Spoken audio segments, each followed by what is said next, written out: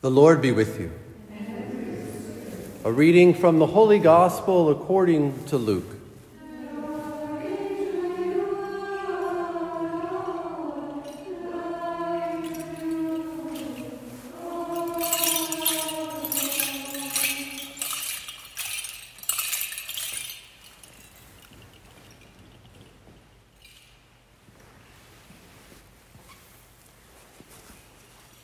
The people were filled with expectation, and all were asking in their hearts whether John might be the Christ. John answered them all, saying, "I am baptizing you with water, but one mightier than I is coming. I am not worthy to loosen the thongs of his sandals. He will baptize you with the Holy Spirit and fire."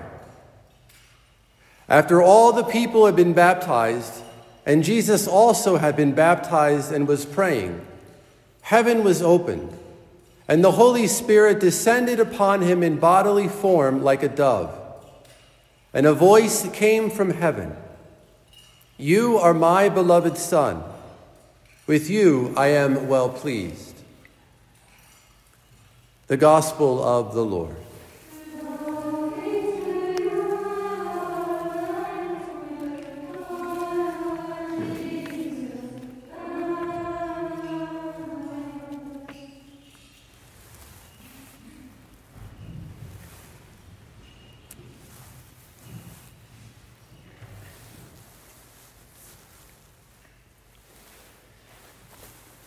Several years ago, I had the privilege of leading a pilgrimage to the Holy Land.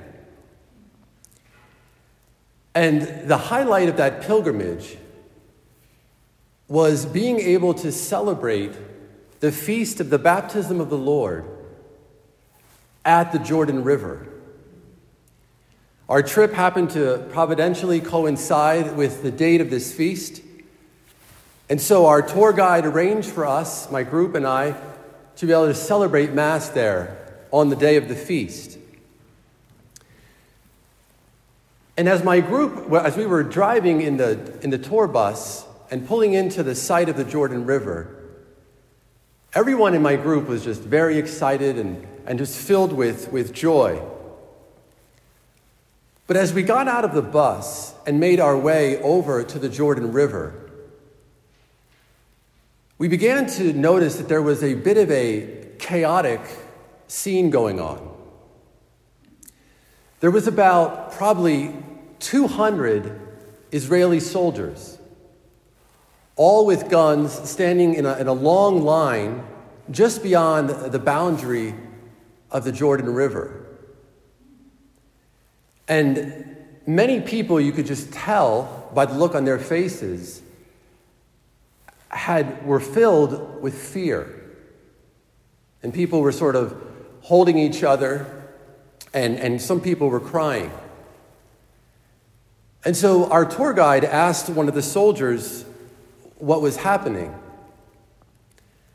And apparently, about an hour or two before we had arrived, there was a few landmines just beyond the Jordan River that had just gone off.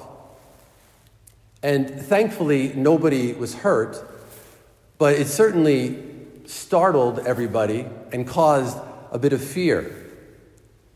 And so the soldiers were there in this long line to make sure that nobody would cross beyond the Jordan River. And so as I was celebrating the Mass, I remember looking out, seeing all the soldiers with their guns, seeing the look of fear on many people's faces. And I remember having this sudden realization that the world that Jesus was born into, the world that he was baptized into, is the same exact world in which we live today. That in terms of human history and humanity, not much has changed. The world in which Jesus was born into and was baptized in, like ours, was a world filled with violence. It was a world filled with fear, with sickness, with division, and with doubt.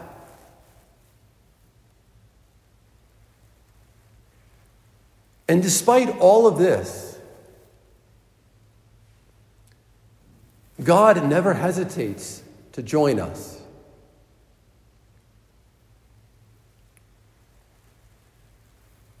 Throughout this whole Christmas season so far, we have been celebrating what is essentially God's disposition, God's posture towards us. And what is that disposition? It is one of solidarity.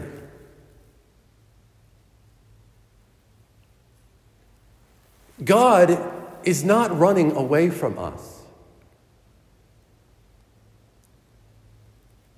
God is not condemning us. God is not turning his face away from us in shame, but rather God has been saying to us this whole Christmas season, I empty myself for you.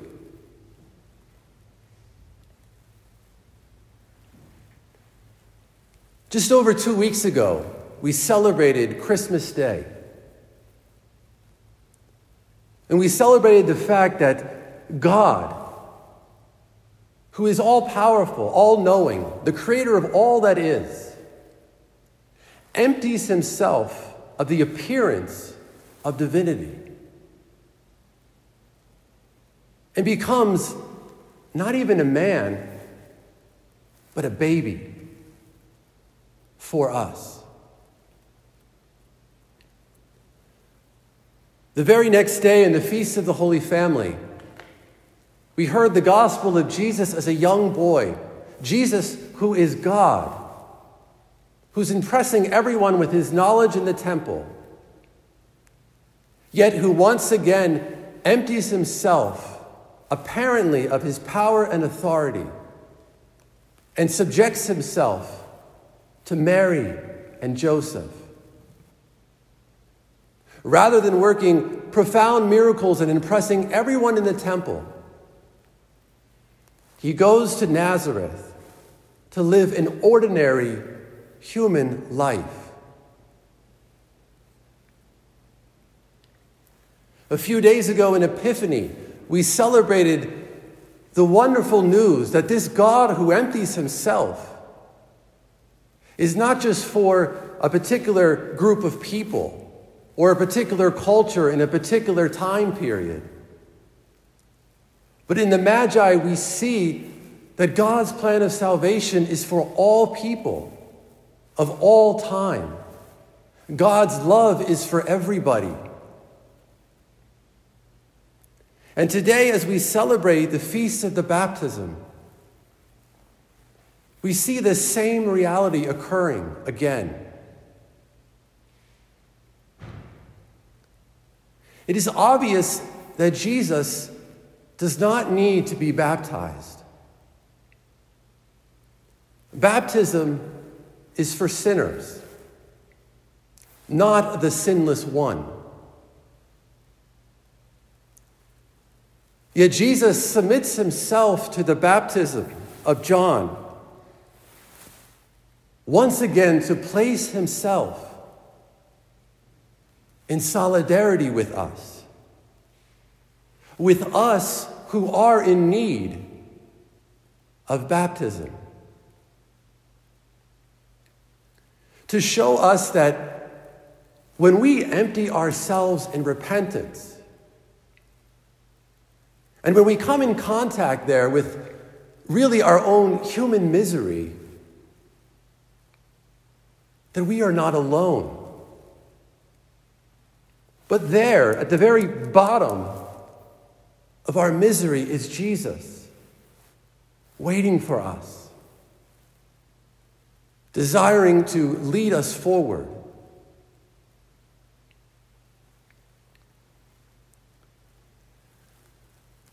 Just as God once parted the waters of the Red Sea for Israel,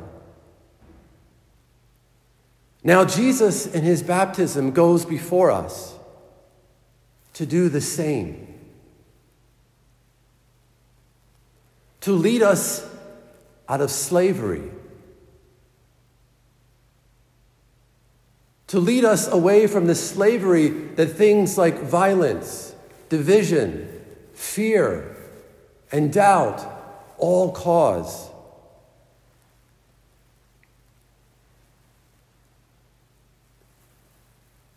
And so this celebration today of Jesus' baptism is a cause for great rejoicing and a cause for joy.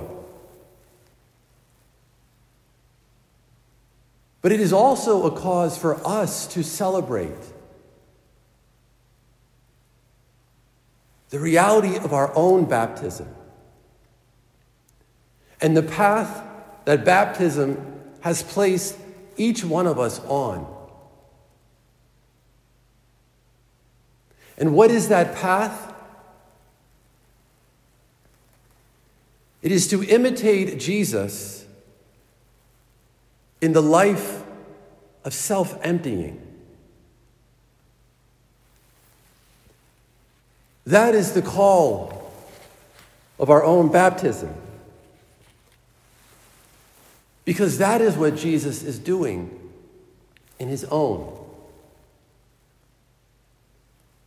And it is the only way that we can live a fully authentic human life.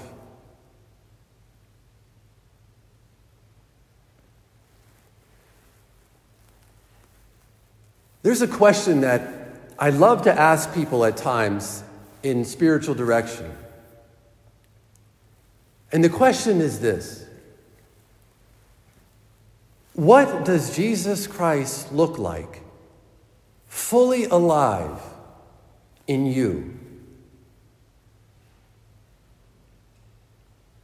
With your personality, with your history,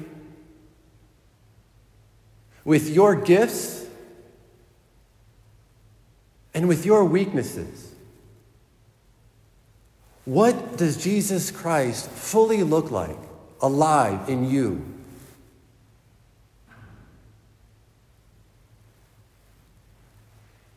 Whatever that person looks like is the real you. But the only way to discover that person is to follow Jesus in his baptism, to follow the way of self-emptying that he himself has walked, and in which, through our baptism, we are called to imitate.